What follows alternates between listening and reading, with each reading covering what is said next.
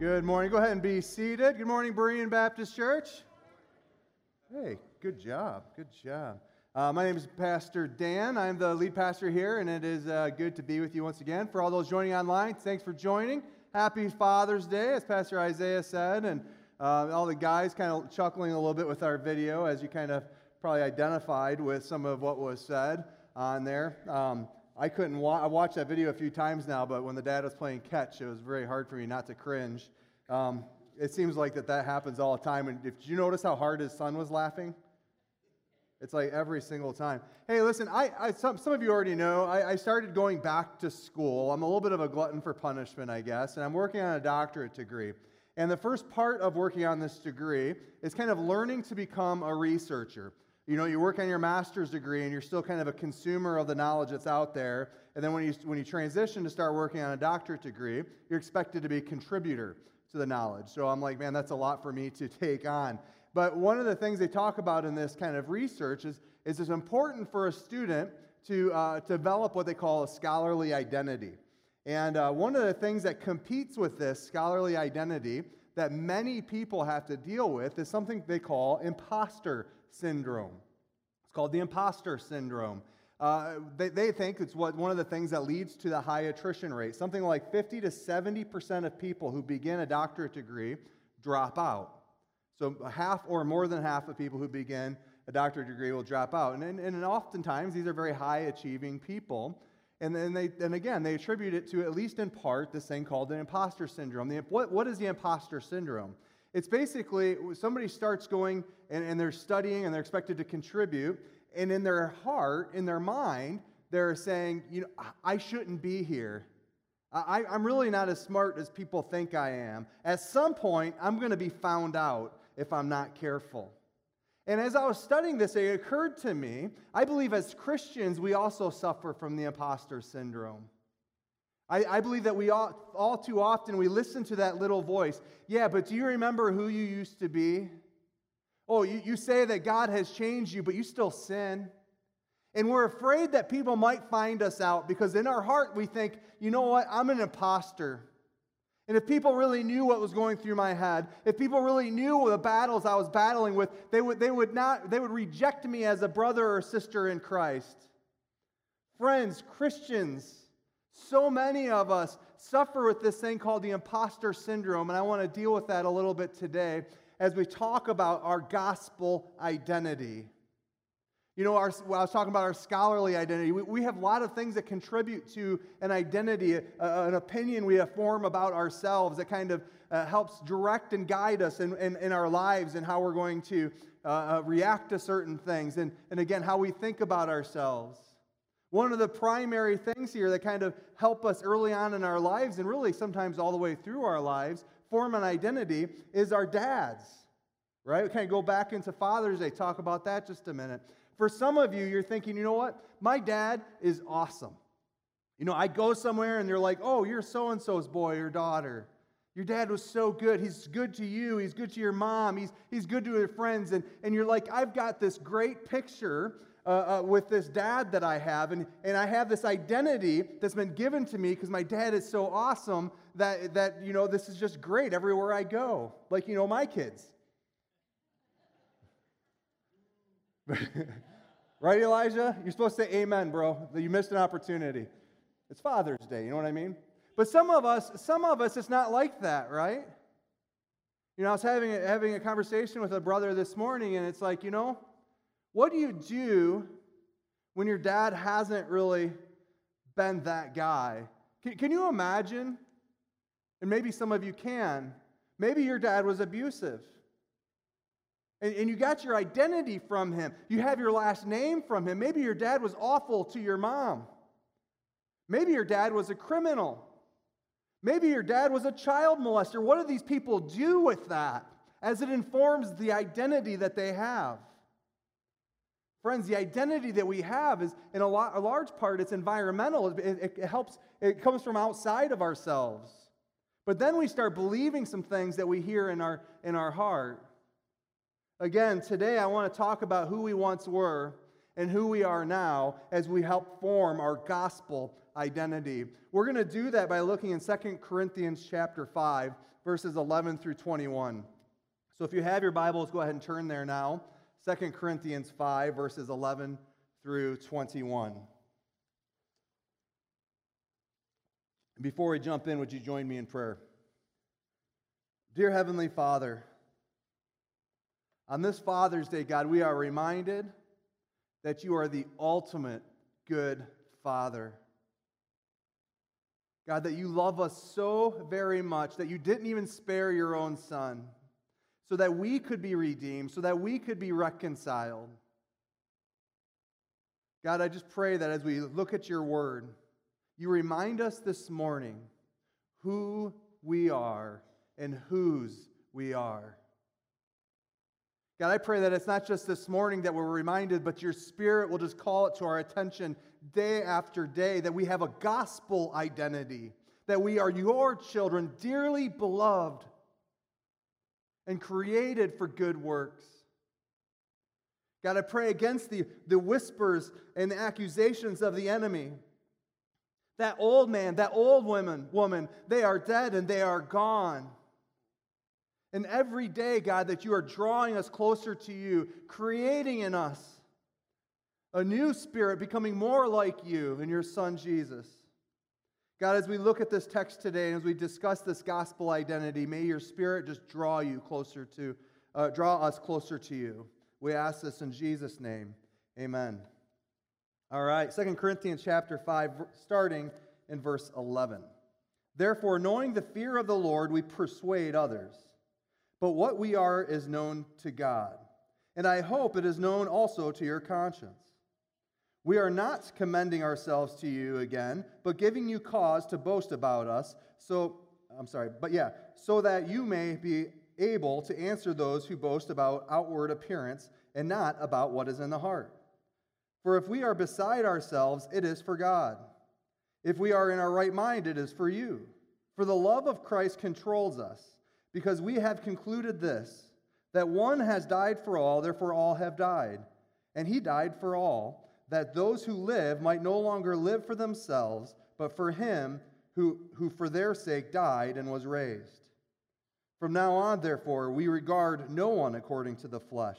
Even though we once regarded Christ according to the flesh, we regard him thus no longer. Therefore, if anyone is in Christ, he is a new creation.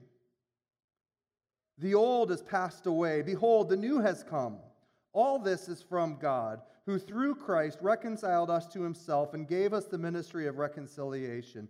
That is, in Christ God was reconciling the world to himself, not counting their trespasses against them, and entrusting to us the message of reconciliation. Therefore, we are ambassadors for Christ, God making his appeal through us.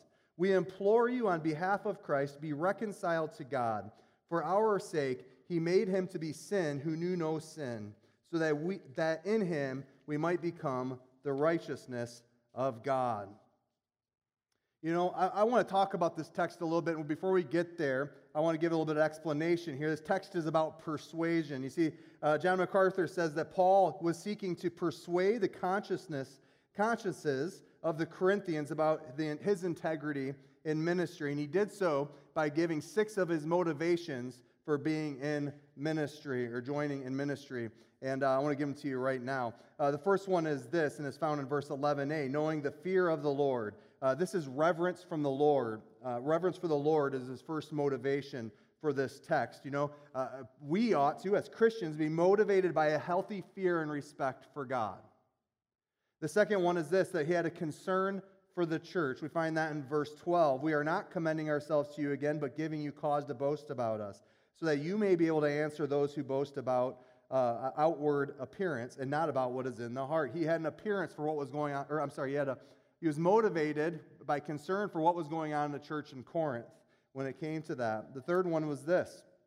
He was motivated by a devotion to the truth, and we see that in verse 13. The fourth motivation he had here, the fourth thing he was motivated by was gratitude to the Savior. For the love of Christ controls us, because we have concluded this, that one has died for all, therefore all have died. Motivated by gratitude to the Savior. Fifth was he was motivated by a desire for righteousness. Verse 15 through 17. And he died for all, that those who live might no longer live for themselves, but for him who for their sake died and was raised. From now on, therefore, we regard no one according to the flesh. Even though we once regarded Christ according to the flesh, we regard him thus no longer. Therefore, if anyone is in Christ, he is a new creation. The old has passed away. Behold, the new has come. You're going to hear me say this over and over again this morning. Follower of Jesus Christ, you are a new creation. The old is gone. The new has come. Are you living into that truth of your gospel identity? So often we accept Jesus to be our Lord and Savior, and we're new in our faith. We wrestle with this idea that we are new creations in Christ, and it gives us excitement, and we're encouraged by it. And then we go along in our life, and we mess up, and we make mistakes, and we stop believing it sometimes. You are a new creation in Christ. The old is gone. Yesterday is gone. You are a new creation in Christ. The sixth reason he was motivated to give this text to the church was the burden for the lost. We see this in verse 20. Therefore, we are ambassadors for Christ, God making his appeal through us. We implore you on behalf of Christ, be reconciled to God. So this is a little bit about the background here in 2 Corinthians and why Paul is writing this particular text. But I want to talk to you. I'm going to go to our first point here this morning. And I want to talk to you again. This is a 2-point sermon, by the way, so don't get too worried about taking so long to get number 1. And it's very simple. Who we were and who we are. Who we were and who we are. I think, as I look around this room, I know many of you have been Christians, some of you for a number of years. You might this morning need a reminder that you are not that old person any longer, that you indeed are also a new creation in Christ. Some of you stopped believing that about yourselves years ago. And this morning I implore you to remember who you are in Jesus Christ. It's not because of you. It's not because of anything that you've done. It's not because of anything that you could do. It's everything to do with who He is. We don't hold on to our righteousness. He does. He sees His Son Jesus in you if you've put your faith and your hope and your trust in Him. Maybe you're in this room or watching online and you don't yet have a relationship with Jesus Christ. Maybe this first part of this sermon is going to describe you as we talk about who we were. Maybe it's still who you are because you haven't given your life to Christ yet. Make it today. Make it today that you become a new creation in Jesus Christ our Lord. Our first point again is this. I want to discuss who we were before Jesus came and gave us a new life. 2 Corinthians 5:14, for the love of Christ controls us, because we have concluded this, that one has died for all, therefore all have died. And He died for all, that those who live, now listen to this, might no longer live for themselves, but for Him who for their sake died and was raised. Who were we? Well, we were lovers of ourselves and our own desires and our own wishes, our own fortune. That's who we were outside of Christ. We were sinners separated from a holy God, unable to do good. Unable to do good. There was nothing good in us. I think we know that of ourselves, but it's hard. When we hear it, you want to defend yourself. But I think we know deep down that outside of Christ, even our motivations were bad and they were selfish and they were evil. It really was all about us. Even when we did something that looked like it was good, there was some self-serving aspect to it. We were lovers of ourselves, sinners separated from God. We were unable to do good on our own. There was no righteousness in us. There's a song out there. I think they would say it's a country song, but I disagree. And there's this line that says, I believe most people are good in this song. That's kind of I think that's a prevalent thought in our society, that you'll hear these talk shows and everybody, deep down I think everybody is good. Friends, that's false. The Bible says again that there is none righteous, No, not one. None of us. All born into sin. We talked about this last week, right? When we joked about, if you don't believe that we're born into sin, go work in the nursery. You remember that? If Phil's not here again today, I should talk about him and see if he watches 2 weeks in a row. Anyways. Not everybody is good. We're not born with this innate ability to do good. We're born with this idea that we want to serve ourselves. What makes us comfortable? What's good for us? We are lovers of ourselves. Our old selves. Verse 15 again, we're self-centered. Verse 16, there's this way of our flesh.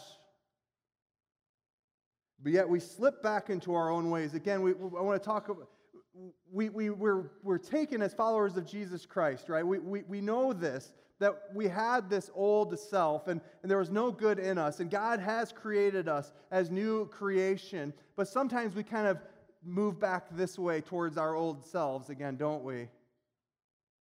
We need to let that old man or the old woman be put to death and stay that way. And that might mean that we need to do that daily. We need to do it daily. Robert Thune gives us some examples here of what it looks like when we're pretending as Christians, when we're pretending to have this kind of false righteousness. Last week we used the same guy, Robert Thune, kind of had this list of how we minimize sins, if you remember.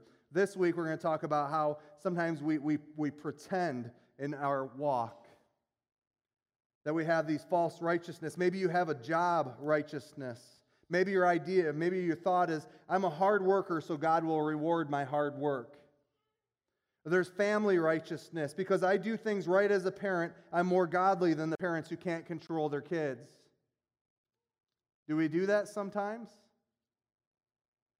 Maybe there's a theological righteousness, that I have good theology, so God therefore prefers me over those who have bad theology. There's intellectual righteousness. I am better read and more articulate and more culturally savvy than others, which makes me superior. Schedule righteousness. I am self-disciplined and rigorous in my time management, which makes me more mature than others. How about flexibility righteousness? In a world that's busy, I'm flexible and I relax. I always make time for others and shame those who don't. Mercy righteousness. I care about the poor and disadvantaged the way everyone else should. Why don't they care too? Legalistic righteousness. I don't drink, smoke, or chew, or date girls that do. Financial righteousness. I manage money wisely and I stay out of debt. I'm not like those materialistic Christians who can't control their spending. Political righteousness. If you really love God, you will vote for my candidate. Tolerance righteousness. I am open-minded and charitable towards those who don't agree with me. In fact, I'm a lot like Jesus that way. Moral righteousness. I don't engage in sin like those other people do. Those other people who have made mistakes. I'm not like that. You know, I might make some mistakes every once in a while, but at least it wasn't as big as that lady's sin. As I'm reading this list, I'm hoping that something kind of connects, because all of us struggle in some sort of way.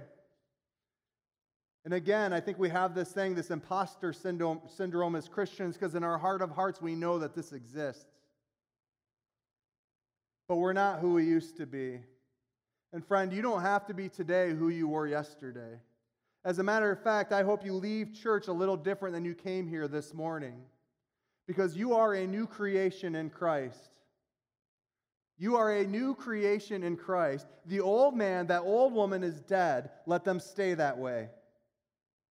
As you are a new creation in Christ, and this is our second part of our sermon this morning, our new gospel identity. Our new gospel identity. From now, I'm going to go back to the text. From now on, therefore, we regard no one according to the flesh. Even though we once regarded Christ according to the flesh, we regard him thus no longer. Therefore, if anyone is in Christ, he is a new creation. Have I said that a couple times today? You are a new creation.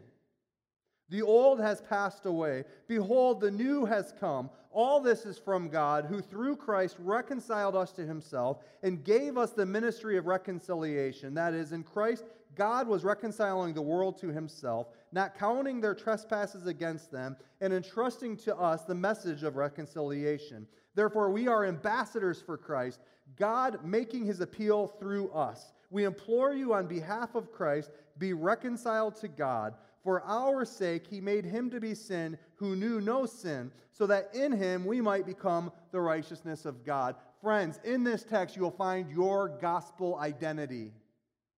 This is who you are. This is whose you are. The old man has passed away. This is no longer my identity, that old person. Again, it says, I am a new creation. Turn to the person next. I don't like to do this very often. I'm going to do it anyways. Turn to the person next to you and say, I am a new creation. Okay, I got to tell you the truth. I got to confess a little bit. I can't stand it when preachers make you do that. I think, Lynn Trail, you did that a couple weeks ago, and I turned to Kelly and I said, I'm not saying it. Yeah. Did anybody else just do that? Be honest. Okay, someone. The old man has passed away. We are new creations. Why do we have to keep rehearsing that? Because we have an enemy that keeps reminding us of what we've done. You can accept, for so many of you, you can accept the fact that God has changed you. And those sins pre-conversion, they don't control you anymore. What you struggle with is the fact that you still are tempted to sin. What you struggle with so often is the sins you've committed since you've become a follower of Jesus Christ. Every day you are a new creation in Christ. The old is dead. The old is gone. Pick up and move on and accept your gospel identity. It's not about you, it's about him. You are a new man. You are a new woman. Why do I find it so hard to put to death those old ways? I want to show you this. You'll see it probably a lot as you stay at Berean. This foundation sermon series that we're going through is also part of a class. And what we're wanting to do is give you all of the necessary tools to kind of begin the journey in discipleship. And we're wanting to make sure we're all kind of speaking the same language. So that's part of what we're doing today. So this guy, Dhati Lewis, came up with this thing called a hard hat identity. And in our hard hat identity, you'll see on the screen here, these are what happens here. We have obedience, sacrifice, love, presence, and need. The problem with this is, somewhere in this, I think a lot of us as Christians, we kind of have this hard hat identity, and we struggle with it. We start with obedience. When we talk about how we relate to God, we start with obedience, the view of God, that he is righteous and holy, therefore I must obey him. I must obey God because who he is. And then we go from there to this thing, sacrifice, giving up things, doing the right thing. As part of being obedient to God, I'm going to work really hard to do the right thing. And that leads to love. When I obey and sacrifice my will, then God will love me, and we earn it. Now, as I say these words, you all know they're theologically incorrect. But let's talk about how you feel in your time of prayer. Right? Are there times where you feel more worthy to be heard than others? And from there, we move to the presence. When we earn God's love, he will be with me. And then the need. Now we can go to him with our needs. But then there's the gospel identity. And it turns this thing on a head. It starts with need and presence and love, sacrifice and obedience. Need, we start with a recognition of our need. The realization of who we once were. The realization of the brokenness of our lives. The realization that we were self-serving people and there is a holy and just God. And we have this great need, and that's where we begin. And from there we go to presence. We have assurance that God has come near in Jesus Christ, and he is for us.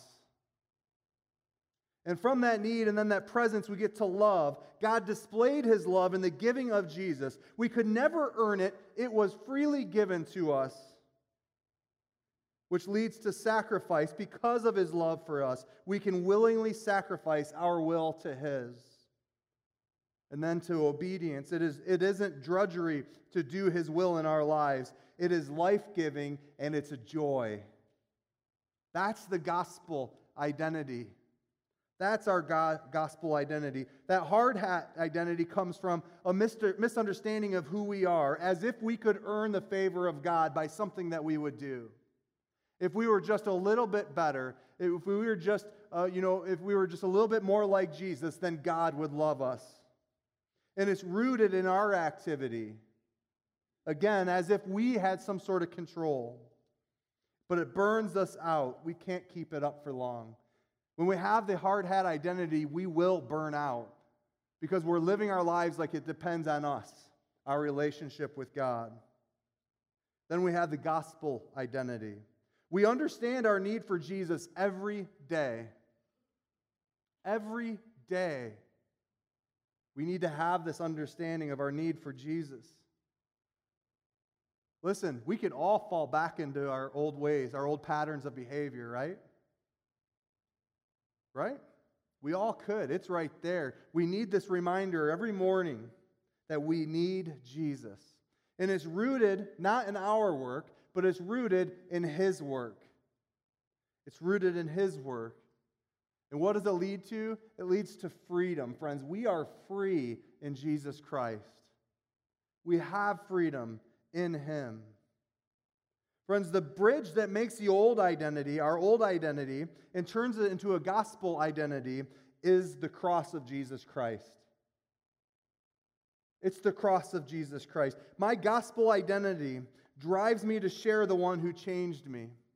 After I've had an encounter with the cross, after the old man has been dead and put away and the new man has been created, then it propels me to share the gospel of Jesus Christ. Remember, therefore we are ambassadors for Christ, God making His appeal through us. We implore you on behalf of Christ, be reconciled to God. For our sake He made Him to be sin who knew no sin, so that in Him we might become the righteousness of God. It's this message, it's the message that we have in our gospel identity that produces in us the desire to share our faith. But it starts with recognizing our need. Again, it's nothing that we can do. We can say this every week, but man, we leave and we get into our week, and for some reason we get back into these old habits of I need to earn it. You can't earn it. You'll never earn it. God has done it for you. Whatever it is you have in your past, leave it there. Whatever it is, whether it's some great work that you did or some miserable failing, leave it in the past. Leave it in the past. One can't make you lose the love of Christ, and one can't gain it for you either. You are loved by Jesus Christ because of who He is, not because of who you are or what you've done. This is where we can find some freedom. You know, Father's Day, dads, who loves their kids because of the kids that they are? You love your kids because they're your kids. And if you can do that, how much better can God? Let that old man, let that old woman be put to death and put them to death again this morning and live in this new gospel identity as you have been created in the image of God. The old man is dead, and you've been created new to do good works for the Lord. We've got a video that kind of sums up this entire sermon this morning, and then we're going to end with a song. But before we do that, would you pray with me? Dear Heavenly Father God, I confess to the hard hat mentality. God, I know your truth, yet so often my feelings are driven by my performance. And God, I know that you love me and that this isn't about me at all, but it's all about you. God, as we as a body of Christ, as your children, seek to take life in Christ to the heart of Ohio and beyond, help us to first understand who we are and whose we are. That you love us.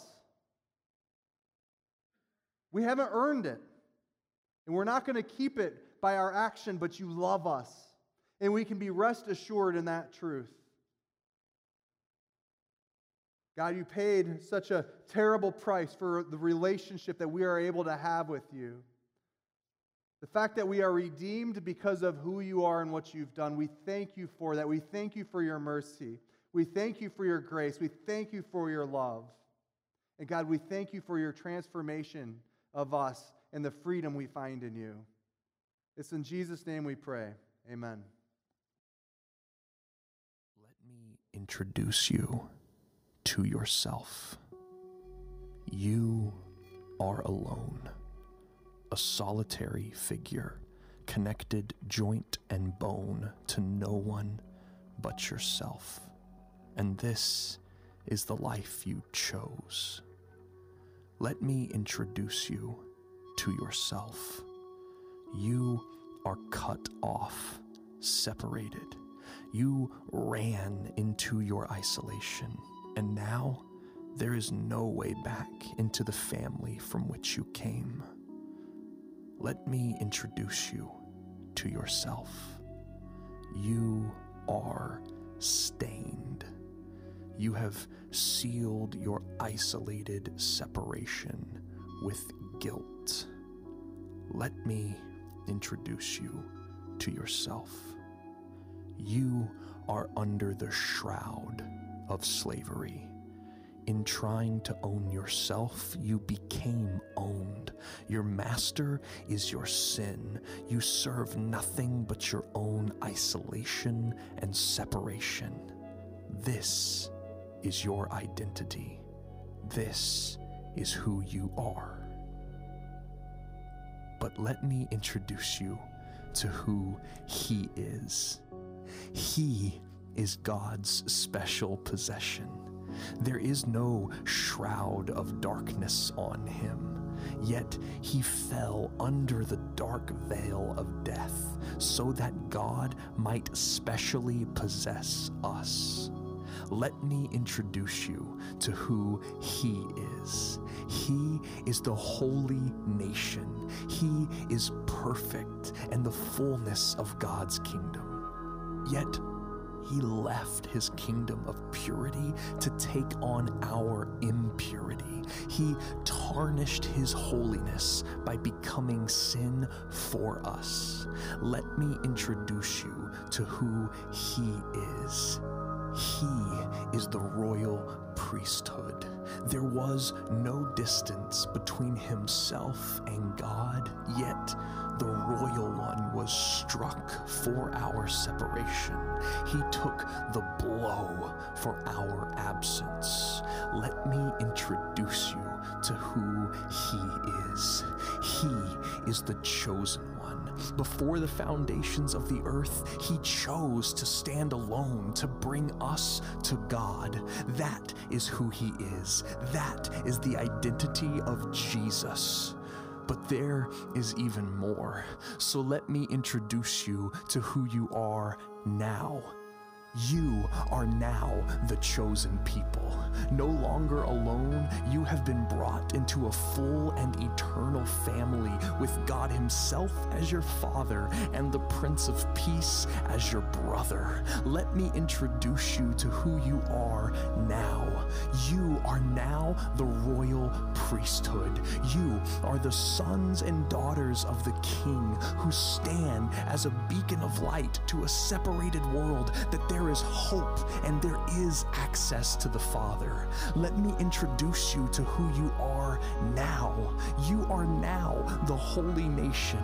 You have been sprinkled with the blood of God's perfect Son, so that now all His goodness, all His righteousness, all His perfection is credited to you. Let me introduce you to who you are now. You are now God's special possession. You have been sealed for salvation. You have been protected with perseverance. He who bought you with His blood will never let you fall away, for He loves you and He owns you. This is who you were. This is who He is. This is who you are now. This is your identity.